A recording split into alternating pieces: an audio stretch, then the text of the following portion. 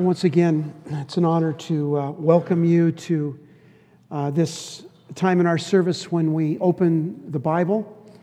As I've been saying recently, I don't know that there's anything you can do as a Christ follower that will help you grow in your faith more than simply this. Read your Bible. Read your Bible every day. Allow the Word of God to take root in you and fill you up. We have been studying Paul's second letter to the Corinthians. And today, we're covering two chapters, although we're just going to look at a few verses because of time. But the two chapters we're looking at are chapters 8 and 9 of 2 Corinthians. These are the classic chapters that preachers use when they want to extract money from the congregation. Okay, so I'm not going to really do that, but what I am going to do is tell you about this amazing thing that you can be a part of that's called generosity. And so that's our word to you from God's word today. And Paul says through all of these messages, his overall message is be encouraged. Be encouraged because you are no longer part of the old covenant. The old covenant is about rules and regulations. The old covenant is about religion. Be encouraged because you are experiencing the new covenant, which is Christ in me, the hope of glory. Be encouraged because even though your earthly bodies will someday fold up like a cheap tent, we all know that, these bodies aren't going to last very long. And when they do, God says, I promise you that at the resurrection, I'll give you a brand new body. In fact, Jesus said, and Jeremiah said, and in Genesis, Moses quoted all of the same thing, and it's this: I will make all things new. God promises that. In Christ Jesus, I will make all things new. So your old body will be turned into a new body. And then what we looked at last week, that the old life in sin will be replaced by a new life in Christ. Therefore, if anyone is in Christ, he's a new creation. The old is gone, the new has come. 2 Corinthians 5:17. And when you know what it means to be new in Christ, and we learned that a couple weeks ago, we're recreated, we're reconciled, we're righteous, and we're representatives, we're ambassadors of Jesus. When you know who you are, you'll know what to do. Okay, we've memorized that, right? So let's say it together. When you know who you are, you'll know what to do. I got a call early in this week from someone new in our church. A young man called me and he said, I've got this dilemma. He needed some resources and some help. And a friend of his found himself in a very dangerous, very difficult situation. And this man from our church wanted to help him. And so he actually did help him. He went over there knowing full well that when you step into these kind of situations with a friend, they're going to be messy and complicated and time-consuming, right? All of us know when we've had those opportunities and we're saying, oh, I don't know if I want to step into this. I don't know if I want to do this because this is going to take time and this guy really needs help and he needs resources and he's really in a bad place and it's going to take time and I don't know if I have the resources and all. And you're saying all of these things, but the bottom line was, he told me on the phone is this. He said, Pastor Dwayne, I know who I am. Therefore, I know what I have to do. I know who I am in Christ Jesus. And therefore, I know what I have to do. And so that's Paul's message throughout this entire book. And that comes to us today in the area of generosity. Now, in every area of our lives, and you heard what we read before communion, that before they gave any money, they gave themselves first to Christ. So the first thing we can do, any of us, is to give ourselves to the Lord. But when we give ourselves to the Lord, we have a tendency to kind of want to hold back on certain areas. The certain areas that we deem are the most important to us. So we have a little hard giving all our time to the Lord, right? We have a hard time giving our sexuality to the Lord. We have a hard time giving our money to the Lord. We have a hard time giving some of these things to the Lord because they're just so precious to us. And so Paul reminds us that even the things that are difficult to give to me, those are the very things that I want the most because those are the things that can become idols. And so he talks to the church at Corinth about generosity. I'm going to read the first 7 verses of chapter 8. And now again, your assignment throughout this whole time is to read 2 Corinthians every week. Okay, this week I want to make your assignment a little bit different.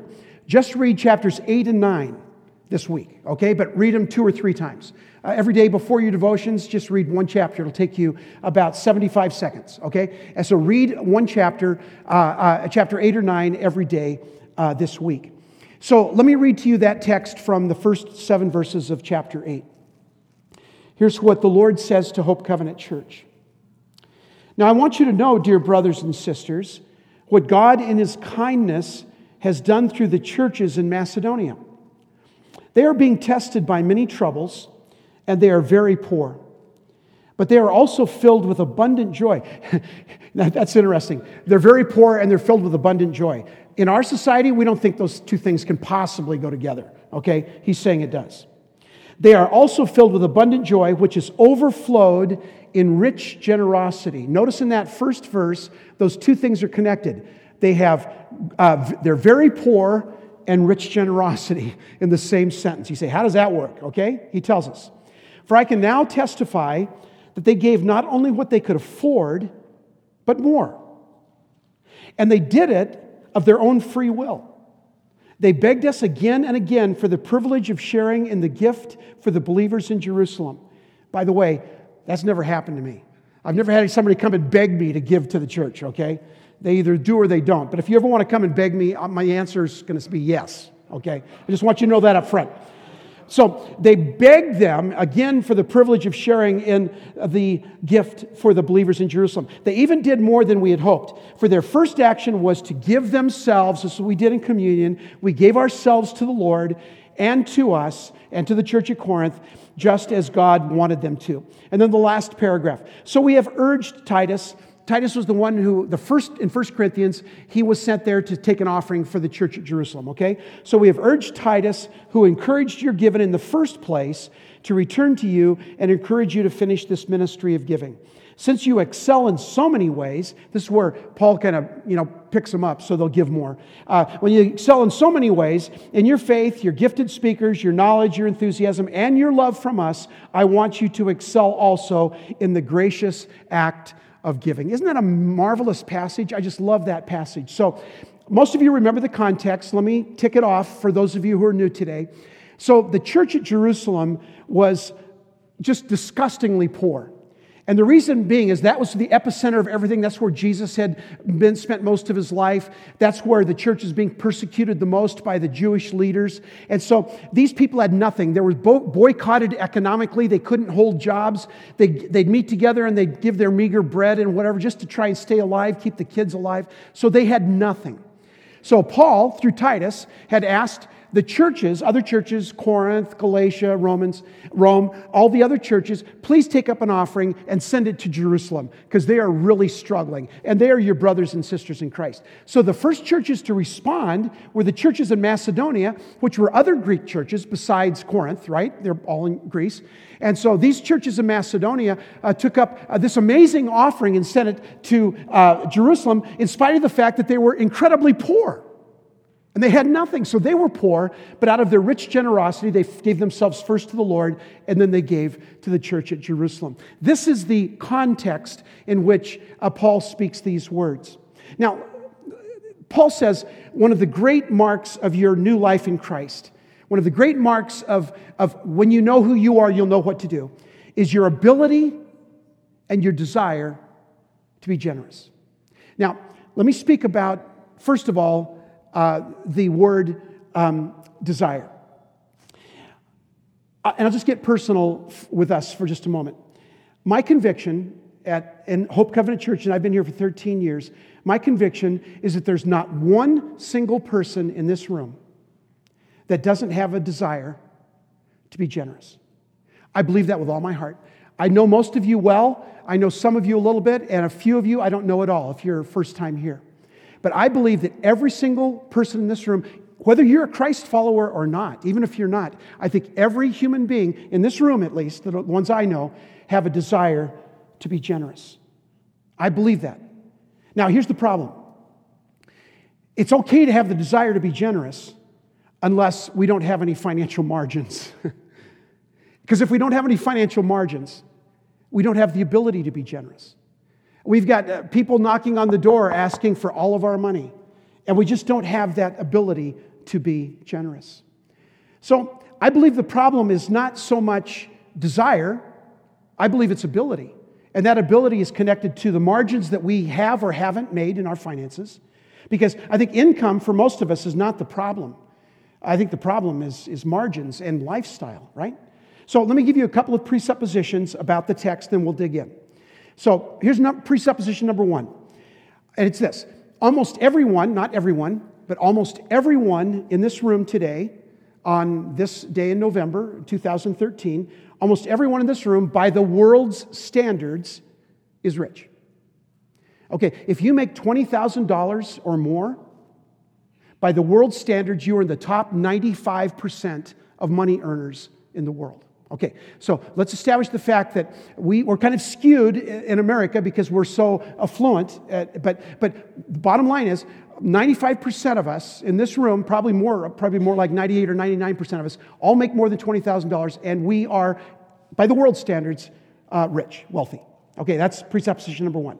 Presupposition number two, we have more than we need.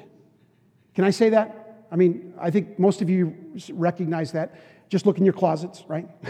Look in your garage. Yeah. We have more than we need. Number three, a lack of financial margins leads to stress, anxiety, tension, worry, and divorce. That's a lack of financial margins. That's not having any money left over at the end of the month, or having month left over when the end of the money comes, right? We all know that. Number four, money is not the solution to contentment and happiness. That's my other presupposition. Now, I know some of you will challenge me, say, okay, let me try. I'll be the first one to be content and happy if I have a lot of money. But I think the bottom line, we all recognize that money is not the solution to contentment and happiness. So here's the definition of financial margin. Financial margin is this. It's a simple formula. Cash resources minus cash usages. In other words, the difference between what I earn and what I spend is financial margins. So you have a table, maybe a table like we have our offering basket on here, and you put on the table all of the money that you make for the month of November. Okay, so all the money's on there. And then you start taking the money away based on obligations, your rent or your mortgage, car, gas, big chunk for government, taxes, all the things. And then when you've taken all those obligations away, what's left on the table is your financial margins. Now, I know what some of you are going to say, what's left on the table is the table. That's it. There's nothing else. But that's the problem. We don't have financial margins. So here's the good news for today. God wants you to be generous. And He wants you to have financial margins because, we're not just going to say what, we're going to say why, because stress and anxiety about money deeply affects your happiness, your relationship in your family and your friends, and your walk with God. Let me say that again. The good news is God wants you to be generous and to have financial margins because stress and anxiety about money deeply affect your happiness, your relationship with your family and others, and your walk with God. So by the way, we have a FPU class, Financial Peace University with Dave Ramsey, that's about halfway through it, something like that. So it's about halfway through. We have quite a few people going to the class, about 40 people. And we've had about 120 or 30 people that have gone to FPU in past months, past years. So we have a lot of our people who are getting their finances in order. They are building financial margins, which is awesome. And so after the last Financial Peace class, a woman came to me, part of our church, and she said, today is a really important day for me. And she's a single mom, by the way. And I said, really? Why is that? She said, today, I just finished FPU. Today, I'm going to put my first check in the offering plate. And I said, that's wonderful. That's beautiful. She said, now, it's not a tithe, it's not 10%, but it's my beginning, and it's the first time. And she had tears in her eyes. And she said, when I put that check in the offering plate, here's what I'm believing. I'm believing that for the first time, financially, I am supporting the work of the kingdom at Hope Covenant Church. And that really means a lot to me. I was so moved by that. A single mom who recognizes that she desperately wants to be generous. And she hasn't been able to because she's had no financial margins. But she has decided she is going to make financial margins. That might mean you need to push some of the materialistic stuff off of this end of the table, right? But she's going to make financial margins for that to happen. She said, I get to participate, at least at church-wide, for the first time in reaching one more for Jesus. She said, it's going to be so exciting when I put my check in the offering plate. That's what Paul means in chapter 9 of 2 Corinthians when he says, I want you to give sacrificially and hilariously. That's exactly the Greek word. It means you should be laughing with joy when you put money in the offering plate. That's what Paul said that the church at Macedonia did. So Paul said in the text, listen, this church, they didn't have any money, but they put in what they could afford, barely, because they had some margins, even though they were poor. But beyond that, they gave even more. And they begged for the privilege of giving to the saints at Jerusalem. Isn't that amazing? So here's one of my convictions. For most of us, it's not about income. It's about our lifestyle. Christ followers have allowed the culture, and I'm one of those, okay? Christ followers have allowed the culture to push us into this mode of bigger, better, shinier, newer, okay? And the culture's done that. And we've embraced it, and we said, okay, I want to be part of it. And when we play that game, we not only rob God, but we rob ourselves. Now, you might ask the question, well, how does that rob me? In fact, I kind of feel good about it because I'm spending more money on me. You know, how does that rob me? Well, let me tell you how that robs you. It robs you financially, first of all, because it affects your ability to accomplish your financial goals. If you're spending every bit of money every month or more, the average American spends 106% of their income every month. So if you're spending every bit of your money plus more every month, it affects your ability to accomplish your financial goals. It also affects your ability to be generous. You have no margins. There's no room for emergencies. All these things that happen when we don't have margins, right? It's funny, since Sherry and I have had financial margins since we moved out here. As you know, when I left Minnesota, we had nothing because of my stupid gambling addiction. But when we came out here, we started from scratch. And because we put God first and we start building in margins, we have the ability to be generous. When somebody says, I need something for missions or I need something for the black and white ball or whatever, sure, we'll just write a check because we have built margins. And that gives us the ability to be generous. And we want that for everyone. So it affects us financially when we rob ourselves, right? It also affects us relationally. Worry, argue, fighting over money. It's the number one cause of divorce. The wife says, or the husband says, well, if you'd only spend less. And the wife comes back and says, well, if you'd only make more, you know, that kind of a deal. That stuff is dead in the water. It makes your marriages so uncomfortable. And you know what? We've all been there. We all have. So it affects our relationships with those especially that we love. And also, you know, so you have something at church where, you know, the Christmas Child boxes, Operation Christmas Child. It takes about between 20 and, if Sherry's doing it, $30 to fill one of those boxes. And because, you know, you fill it and stuff it with all kinds of stuff. And you know, some people have told me, I would love to do a Christmas box, but I don't have $20 to my name. Isn't that sad? I mean, and maybe it's legitimate for them. It may be, very much so. They're just trying to put food on the table, and we understand that. But it really affects us relationally when we can't be generous. Then it affects us emotionally because we have no peace, we worry about it, and all of us know the more money we have, the more we worry about money. Okay, you know, somebody asked, I forget who it was, some famous financial guru, how much do you need? He said, just a little bit more. I got hundreds of millions, but how much do you need? Just a little bit more. And there's that kind of emotional dependency on stuff. And then finally, it affects us spiritually because we believe that God is being stingy. That's right. We believe God is, when we don't give back to the Lord, we believe God is stingy. What we mean is that we don't think God has given us enough money. And we don't think God has given us a good enough job.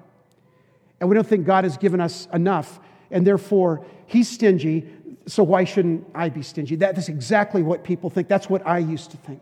It affects us spiritually. So when it comes to spending, now we do, and we're good about our faith. We love God. And so we say, Lord, I want to pray for safety for my kids, my grandkids, my wife. Lord, I want to have a good job so I have money to take care of my family, all legitimate prayers.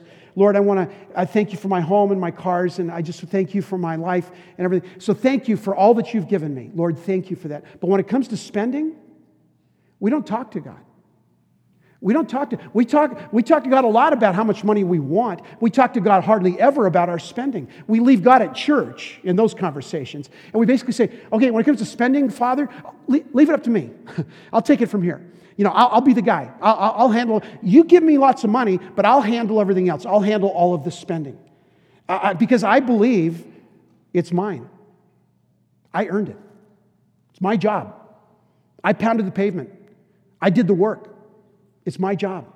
So we have a problem when it comes to understanding whose is it. We believe that it's all mine. And God knew this would be a problem for us. It's all mine. If you've ever seen Finding Nemo, we're sometimes like the seagulls, right? Mine, mine, mine. All the money we have, it's mine. Don't tell me I need to give the church $1. Don't tell me I need to give missions $1. It's mine. And so we have this problem. The children of Israel had the same problem. And this is what the Father said to the children of Israel in Deuteronomy chapter 8. But that is the time to be careful, talking about giving. Beware that in your plenty, you do not forget the Lord your God. By the way, we already know this, but let me say it out loud. The times when we lack generosity the most is when we have the most. Because we think it's ours. And we want some more. And we lack that generosity when we have the most. So Moses said to the children of Israel through God, but that is the time to be careful. Beware that in your plenty you do not forget the Lord your God. For when you have become full and prosperous and have built fine homes to live in, and when your flocks and your herds have become very large, and your silver and gold have multiplied along with everything else, be careful. Do not become proud at that time and forget the Lord your God. Beware and be careful are used over and over again in Deuteronomy chapter 8. It goes on to say that God is the one who gave us the ability to make a buck. These hands, my feet, my mind, the fact that I was born in the United States of America, thank you, Lord, for that, and not in Bangladesh. All of these things are a gift from God. It has nothing to do with me.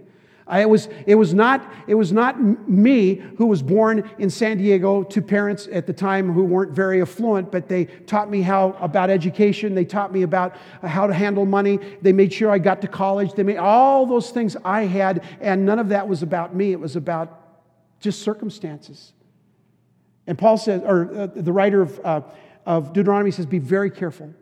Be very careful that you forget God. Now, it's said in a different way in the book of Malachi. Okay, now that's, sometimes new people read that and they read Malachi, like he's an Italian prophet. No, he's not an Italian prophet.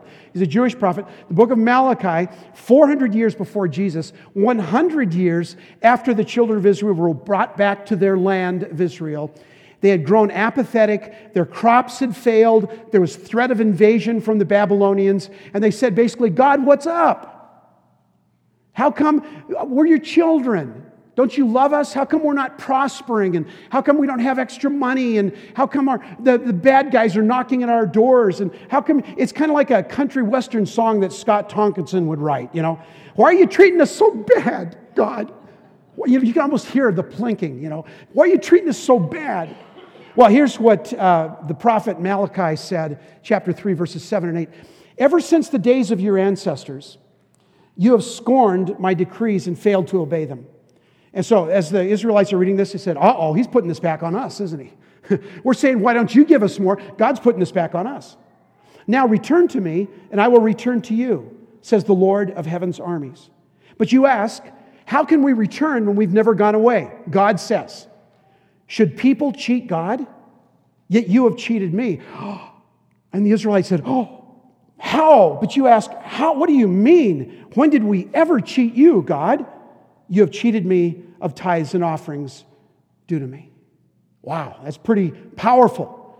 Now, as long as things are going good, as long as the crops are coming in, Babylonians were staying away, everything was good, and they just kind of forgot the Lord. And then when things started kind of falling apart, everything fell apart for them. So here was the law in those days. 20% of your income off the top went to God. 20%, you heard that right. not 10%. We talk about 10%, 20%. 10% went to the temple taxes, to take care of the Levites, take care of the priests, take care of the temple, all kind of things that we talk about, tithes, keeping our church up, paying the salaries of your staff, etc. So that's the 10%. That's the first 10%. The other 10% was a kind of a national Israeli tax. Okay, it was for national feasts, Feast of the Pentecost, all of those things. So they would store up monies and grain and animals for these national feasts. So 20% off the top was to be given to the Lord. And then every third year, listen to this, every third year, another 10% was to be taken, and that money was to be given to the poor. So every third year, you're giving 30%, right? So you think, you guys, 10%, you're getting off easy. So that's what was happening. But the children of Israel drifted away from God. And when you start drifting away from God, you start making choices about money. You know what? I'm not going to give the church money because I'm mad at Pastor Dwayne. Or I'm not going to give the church money because they didn't, sing the right kind of song. Or something. And so I'm going to take that away and I'm going to spend it on something else. And so we start kind of diverting God's money somewhere else. And guess what? It spends really easy. It does. It spends really easy. And so that's what we do. So all of this for the Israelites was before taxes. They drifted away from God. They forgot who the source was. They gave less and less and less until there was nothing left over. God says, you have received my blessings, and yet you have failed to take care of the kingdom and the poor. And so this is what God said to the Israelites. Okay, this is the way you want to play this. I gave you free will. Okay, you're on your own when it comes to money. I'll just kind of back away. You're on your own. You've decided that you want me cut out of the money equation. You don't want to understand how to spend and how to do it my way. I'll just kind of step out. And so the Israelites experienced that by having crops that were tainted and enemies that encroached on their gates. And God says, you are consuming everything. You have no margin. And so you rob me, and you rob the poor. You are not inviting me into your financial lives. And then we read this in Malachi 3:10. You know this verse well. Bring all the tithes into the storehouse, so that there will be enough food in my temple. If you do, says the Lord of heaven's armies, I will open the windows of heaven for you. I will pour out a blessing so great, you won't have enough room to take it in. Try it. Put me to the test. Isn't that beautiful? In other words, God says, try me, test me, invite me in. Try me, test me, invite me in. There was a young man in our church about 6 months ago, came, and it was when we were talking about momentum for ministry, and we'll talk about that in a few moments. And he said, my wife and I'd really like to give to this, but before we give to this, we feel like we need to start giving to the church. We've never done that. We're new Christians. It's never been a part of our history. We're struggling financially. We don't know where it's going to come from, but we want to do what's best. And so we talked and we prayed about it, and he and his wife decided to start with a certain percentage to give to the Lord. 2 months later, he comes back to me and he says, guess what? I said, what? He said, I just got a raise. He said, I got a raise that is twice as much as what we're giving to the church. And he said, I can't believe that Malachi passage, he didn't know the Bible very well. That Malachi passage was absolutely true. Try me, test me. I'll prove to you that you cannot outgive God. In our prayer meeting before our services this morning, one of the guys prayed, God, we can't outgive you. And we can't.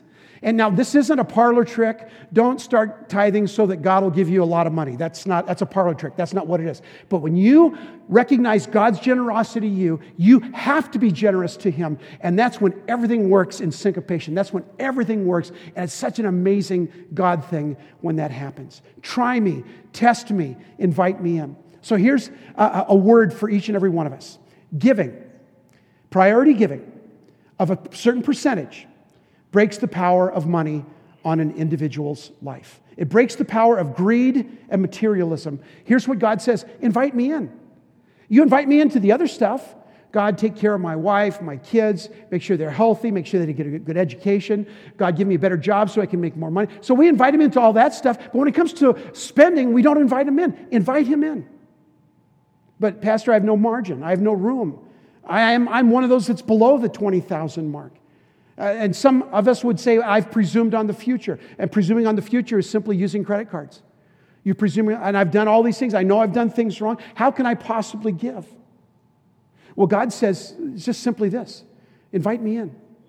Pray about it. Come and talk to one of us on the staff about it. How can I do this? I have to still pay my bills. Of course you do. But invite me in. And God says, invite me in generously and strategically.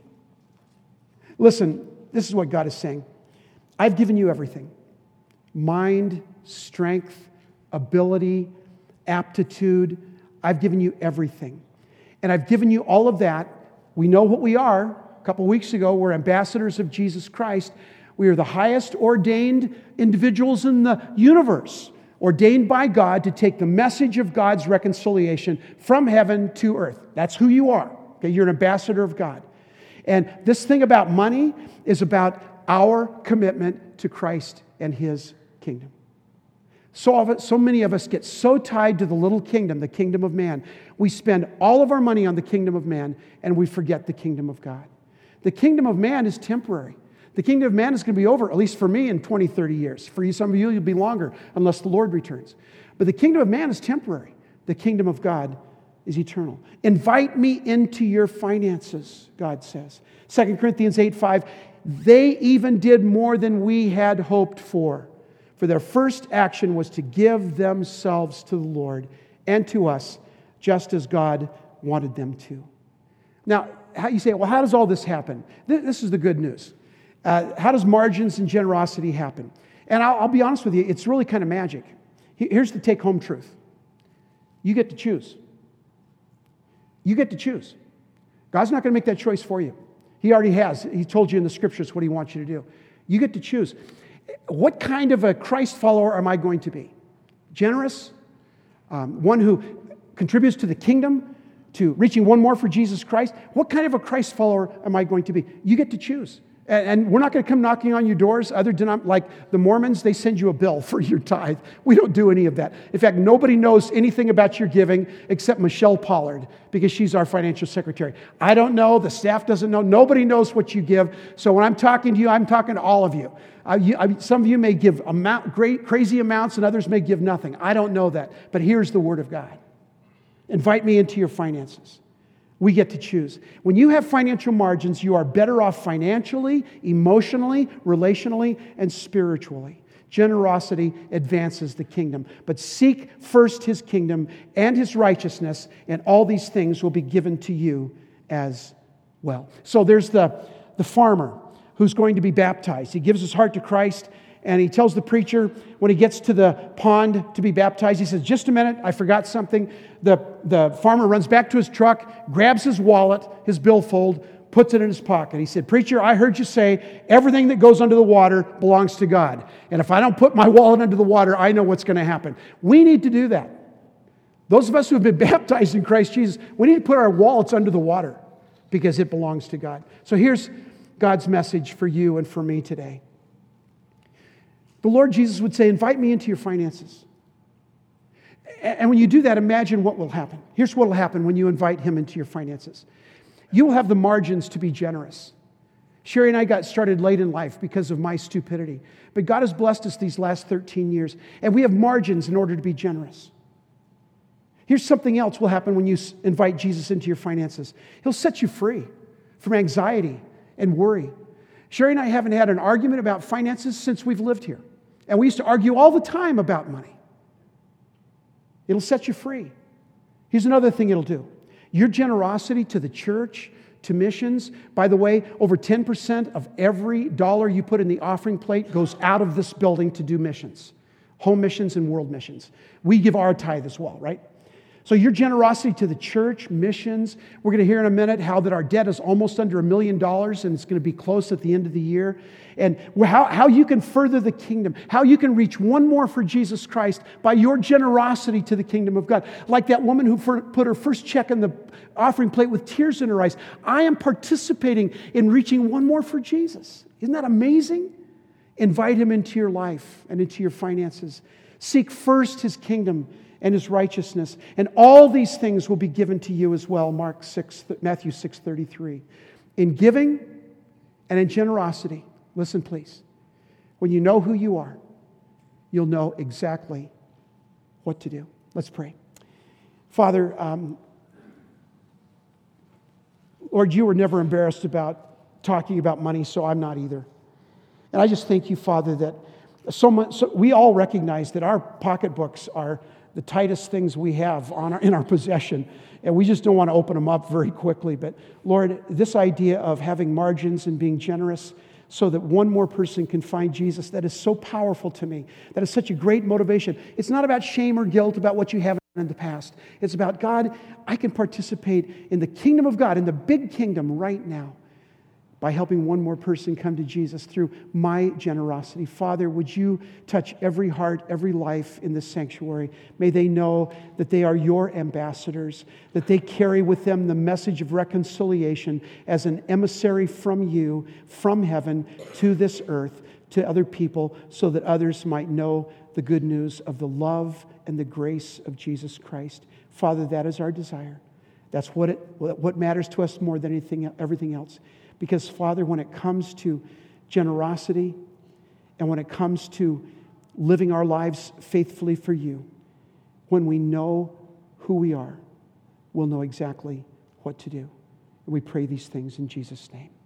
Amen.